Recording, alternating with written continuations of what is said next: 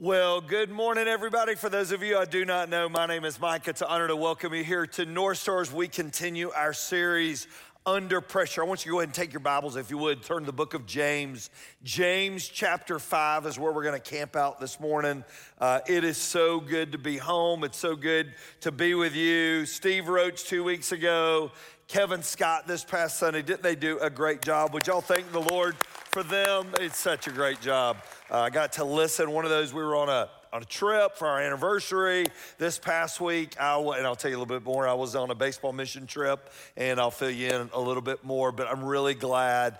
Yesterday, I put out a little note on Facebook looking for people to come and bring backpack blowers to blow our campus, because leaves on trees are beautiful, leaves in parking lots stink, all right? And so we had a big group of guys show up this morning with backpack blowers, but somebody in the middle of that thread went, "Are you retiring?" They just put in the middle of the thread. I went, "Not that I know of." Okay, so we're really, really glad to be here today. If you've got your baseball app, if you've got your North Star app out, I've been on a baseball trip already. If you got your North Star app out, it's probably the easiest way to follow along is North Star Church, Georgia, that Megan down here and our host in True North was just talking about. But we're really glad you're here. James talks about pressure. Back even then, finances, money caused pressure. It caused tough times. It caused calamity, a little bit about what we're going to talk about this morning. So as James authored this, remember this letter is going to this group of early believers in the church, and James is telling them this: how you live out this journey should be a little different than everybody else. James chapter 5, would y'all stand with me in honor of reading God's word together? James chapter 5, we're gonna read 6 verses. If at any point I'm saying something you're not reading, just look up and we'll chat about it. Verse 1, "Look here, you rich people, weep, groan with anguish because of all the terrible troubles ahead of you. Your wealth is rotting away. Your fine clothes are moth-eaten rags. Your gold and silver are corroded. The very wealth you were counting on will eat away your flesh like fire. This corroded treasure you've hoarded will testify against you on the day of judgment. For listen, hear the cries of the field workers whom you've cheated of their pay. The cries of the harvest of your fields have reached the ears of the Lord of heaven's armies. You have spent your years on earth in luxury, satisfying your every desire. You have fattened yourselves for the day of slaughter, and you've condemned and killed innocent people who do not resist you." Well, welcome to North Star. I'm really glad you're here today. It makes you feel really good. I'm gonna tell you though, what James writes to them when we unpack this speaks big time into our lives. Would you pray with me?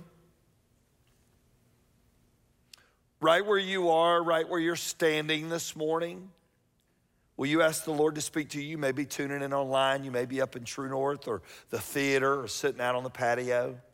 Would you ask the Lord to speak to you?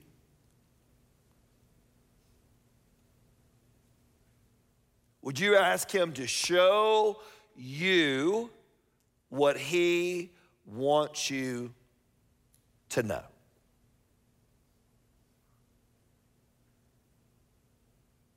Father, we invite you in today. God, we invite your Holy Spirit to gather with us, to meet with us, to teach us right out of your word. Would you just empower these words this morning, Father, from your word to speak into our lives? God, we want to walk out of here in a few minutes a little different than we walked in.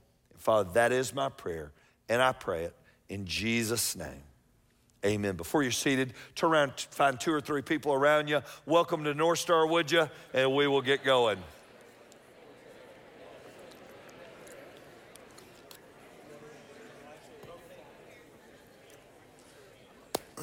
All right.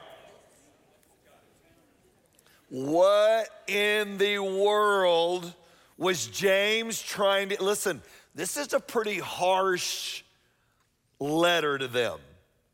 This is a pretty harsh, pretty tough set of words. Why did he write this? All right, let's say this. Number one, because money back then caused people trouble, and it created trouble. Now, it doesn't do that anymore, but back then, money caused people trouble, and it created lots of trouble.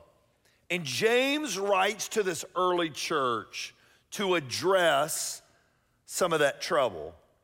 There are times that coaches meet with teams and they have closed door meetings where things need to be said. There are times you've sat around a dinner table, maybe with your family, and you've had a family discussion, and it wasn't an easy one or it wasn't a smooth one. What James is doing to this early church is he's having a closed door meeting. He's going, all right, we need to talk about this. And so here's the word at the top. I want you to write this word down, then we're going to divide our notes. Ready? Influence. He wanted them to gain influence, not lose influence. He understood that the majority of people weren't believing like they were believing, which meant their life's is gonna stand out and their life's gonna look a little different. Because here's what's happening with this group of people. They're believing what the early church is believing, but they're not living like God created for them to live.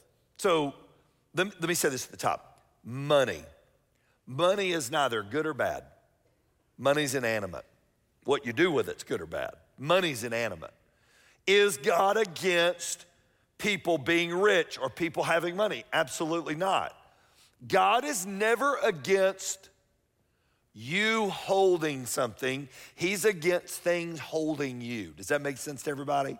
So let's dive in. Ready? Here we go. We're going to unpack. We're going to walk through this and unpack it. God cares about, number one, if you got your little outline, you're going to thumb it in or you're writing down notes this morning, he cares about how we view money. He cares about it. Because since time was beginning, money has caused lots of trouble and created lots of hardships. Look at what he says. Look here, you, what's the next word? Oh, help me out. Look here, you what people? Rich. Weep and groan with anguish because of all the terrible troubles ahead of you. Your wealth is rotting away. Your fine clothes are moth-eaten rags. And we're like, well, here at the top, I'm good. I'm not rich. So I want you to write down, rich/blessed. You could take this one of two ways. You may go, Mike, I am not rich. By any standard, am I not rich? But would it be safe to say if we live in Northwest Cobb County, Paulding County, in this Northwest Atlanta community, we are blessed? Would y'all agree with that? We're blessed. So this hit me. So I'll tell you, I'm gonna go forward before I go backward. Friday, I was driving in. We have a gentleman at North Star that was invested, they call it investiture. He is the new president of the University of North Georgia, which is awesome. So I got to go, and he's a veteran, so they did it on Veterans Day weekend. It was an amazing event. So I got to be a part of his ceremony on Friday. So I'm driving back from Dahlonega, and while I'm on Chastain Road, I see this building, and it wasn't this building, but it's extra space storage. What kind of facility is that? Does anybody know? A storage facility, yes or no? Does anybody live in there? We hope not, all right? So we hope not. We have storage facilities for all our extra what?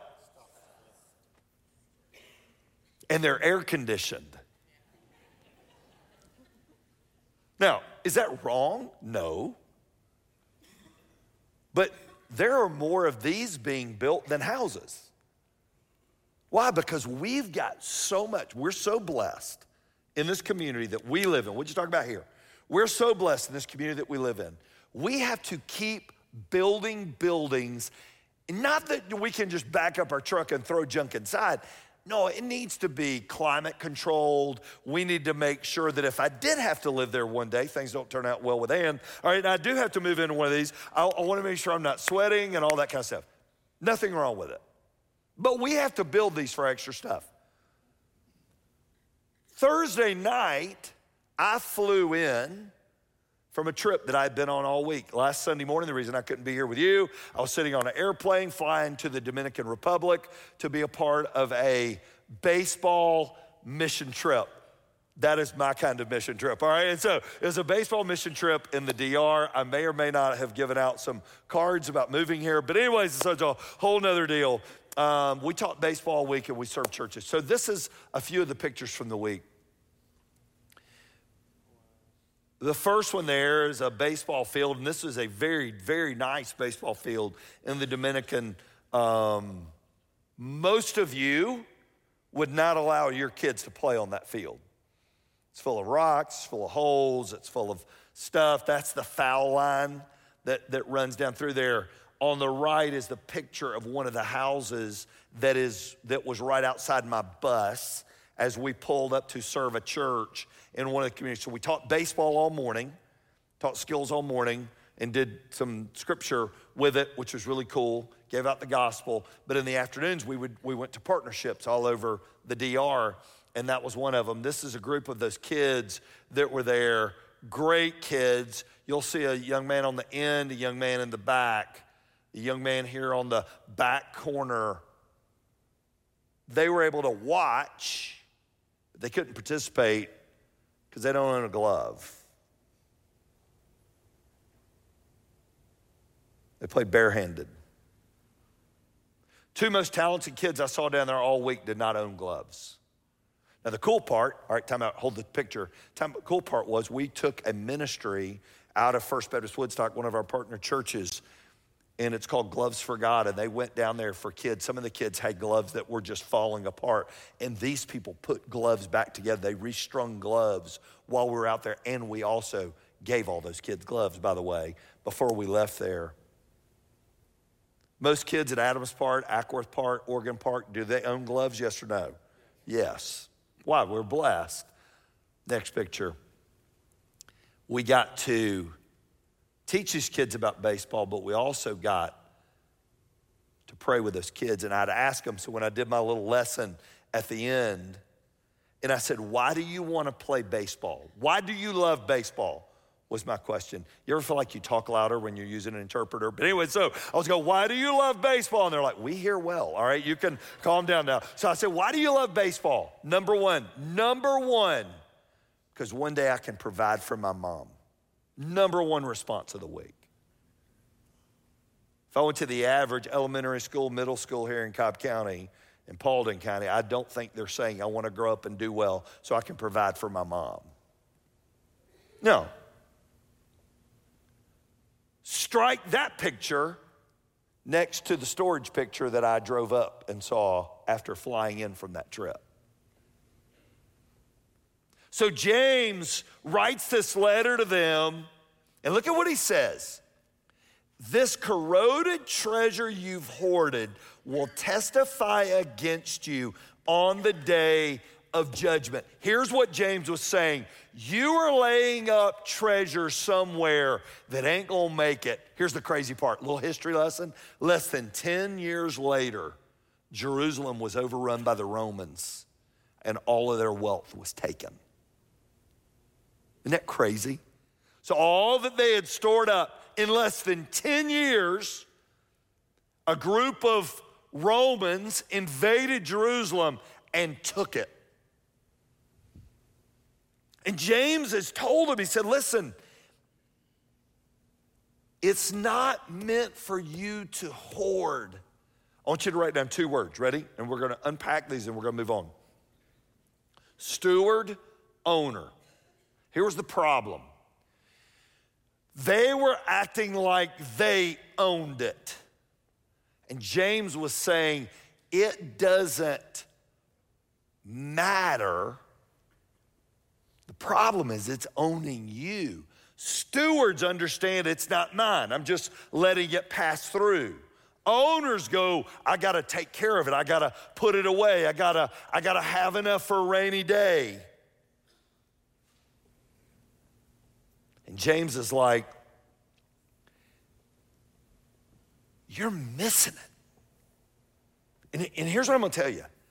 I believe this is true whether you make $20,000 a year or $200,000 a year. I don't think it matters. I think what matters is what we do with what we have. Here's the word that was missing for them. They weren't content. They weren't content with what they had. Listen, set goals, set standards, listen, I hope God blesses you in amazing ways. Just don't ever let it own you. Does that make sense to everybody? That's what James was saying to them. Has everybody got that?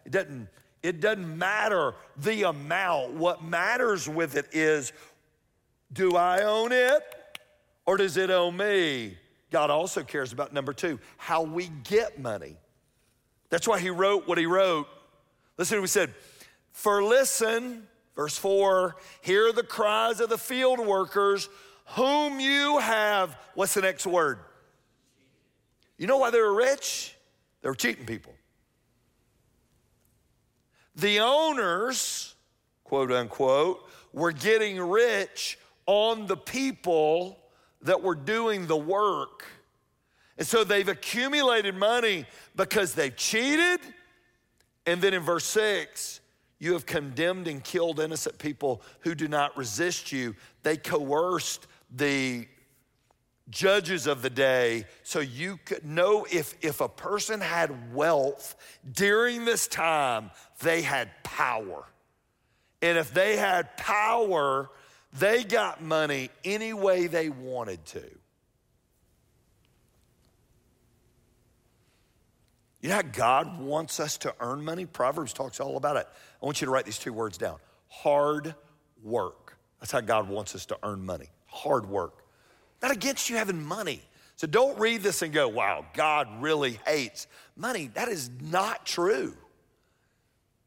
What God is writing about through James is how it's gotten. They coerced people, they cheated people, it wasn't right. Proverbs says, Proverbs 13:11, wealth gained hastily will dwindle, but whoever gathers little by little will increase it. Hard work. One thing my parents left me a legacy of was hard work. My dad worked in the same company for 45 plus years. My mom worked at the same bank for 35 plus years. They worked hard. My mom, I used to bring home grades and she's like, I know you didn't do well in that, but just get up and work hard. She used to use this phrase, Mike, you're well-rounded, which means you're not smart and you're not pretty, but work hard, all right? And so it's basically what she would say, right? Work hard. Still works, doesn't it? Still works. I told our kids, if you will get up every day, show up early, and work hard, you will do whatever in life you want to do. Can we agree with that? Because we've gone through a season here in our country where people just don't want to work. Everywhere we'd go during the pandemic, remember when you'd drive up to a drive-thru and it would be closed, nothing would be open? Everywhere we went, I would just say this, nobody wants to work anymore. I mean, it's like nobody wants to work anymore. So we're on a Friday night after a high school football game, we're sitting in a drive-thru and we pull up and they're like, we're closed. We closed at 7:15, right? Tonight we just supposed to be open until 10, closed at 7:15, and there's a sign on the window and I went, God, nobody wants to work anymore. And I hear snickering in the back seat. And I'm like, well, what's so funny? Evidently, every time I said that, they were keeping a tally of it. And they were sending it to each other like, Dad, that's like 45 now that you've said, let it go. Hard work wins though, right? Hard work wins. Finally, number 3, God cares about how we use it.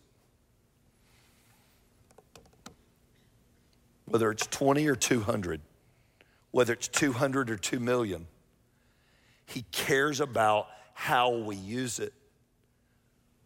Listen to what verse 3 said. This corroded treasure you have hoarded will testify against you on the day of judgment. They stored it up. You know why they stored it up? They didn't trust that God would provide for them tomorrow. They're like, I can't provide. I got to take care of me. I got to take care of my family. So they hoarded it. They brought it in. They didn't share it. They hoarded it. They weren't content. The children of Israel, when God provided manna, they didn't have anything to eat, and God would provide manna. You know what they would do? So he wouldn't give it on their day of Sabbath. God rested, but he would give them a little extra the day before, but people would try to hoard it up. It's just like this. Verse 5, you spent your years on earth in luxury, satisfying your every desire. You fattened yourselves for the day of slaughter. Not only did they store it, I want you to write this down, they wasted it.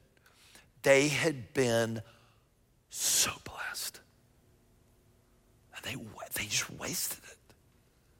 They threw it away. Everybody look at me. Most people will say, most pastors will say, I hate talking about money. And I would tell you, I do not. And here's why. Because if we can get this right, it can change how you live. It can change the joy that you get to live with. So at North Star, we've always taught since day one. And this is what we taught my children. It's what my parents taught me. Learn to live off 80% of what you make. Give the Lord 10 and save 10. And I remember doing that. And I remember those early years those numbers didn't add. They didn't work. But somehow God always provided. Why? Because God can get done what he wants to get done if I don't live like this. And I live like this. So Mike, today's message is because North Star's struggling. No, North Star's doing better than we've ever done. This has nothing to do with it. This has everything to do with you. So get this, it's crazy. So I was just on a trip with a company called Convoy of Hope. It's what we went to over our anniversary. It's a phenomenal organization that does stuff all over the world. But I was with a guy, he works with investors, and he said, Mike, the average American, get this now, the average American gives away 2% of their income to charities or nonprofits or churches. 2%, the average American. I was like, God, that's awful. What do Christians give? 2.5%. I tip more at Taco Bell now, percentage-wise, than what I may honor the Lord with. That's crazy. I, honest to goodness, think James could write this letter to me and you. Do y'all agree? Here's what I'm going to tell you. If you can figure this out and live like this, make all the money you want. Why? It ain't sticking. I think one of the reasons we've all loved the story of Truett Cathy and Chick-fil-A is he didn't let money stick. He let it pass through. I pray you do amazing things in this world and make all that you can and partner with Diane Searles and her teams on the ground doing missions down in Haiti and the DR. I want you to. What James is going is, it's getting sticky and it's sticking to you. I think of how we've been blessed as a church. What would happen if everybody gave 10? We would never do a building campaign. We would never, why? Because you'd have more money than you know what to do with. Final point. It feels good to give. It feels good. I have never met a giving person that wasn't fun to be around. Why? They're just different. This week, we ended one of our sessions. One of the Best kids I saw all week was a left-hander. I wish I could show you the video and break it down. This kid was unbelievable. I don't know who's taught him or if it's just natural. I don't have a clue. But the kid's form was unreal. Problem with it, he didn't have a glove. So the little kid that I taught with all week that did the clinic with me, he's a high school baseball player in Charlotte, North Carolina. He's a senior. His dad passed when he was a little boy, and his mom brought him on the trip. It's a crazy story. But this kid had a glove. He's had his whole career. He's a senior in high school. And we got done with our clinic, and that little boy had used Connor's glove the whole time. Oh my gosh, they got it up. That's Connor, senior in high school. That's his glove. Any baseball player knows. You got your glove. And left-handers are odd people, all right? And so he's a lefty too, which just makes the story even crazier. You don't find left-handed gloves laying around in the DR. When this thing got over that day, Connor pulled that little boy over and said, I want you, through our interpreter, to have my glove. And I watched this 13, 14-year-old kid with big old tears running down his cheeks, dripping onto his shirt, as he just reached around and held on to Connor and thanked him for his glove. And I watched Connor cry. I watched his mother cry. Partly she was proud, then partly because she was going to have to go buy a new one. All right, and so I'm not really sure why she let so many tears out. Giving feels good. Connor said, I can get another glove. I don't know if this kid will ever have one. Do I live like this? Or do I live like this? Would you pray with me?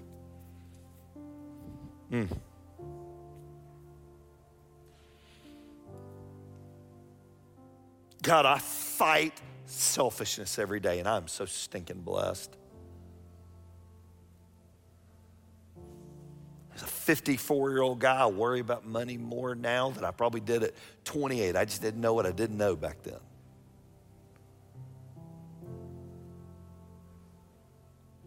Father, my prayer over our people today is this, that God, at the end of the day, we will trust you and we will live open-handed.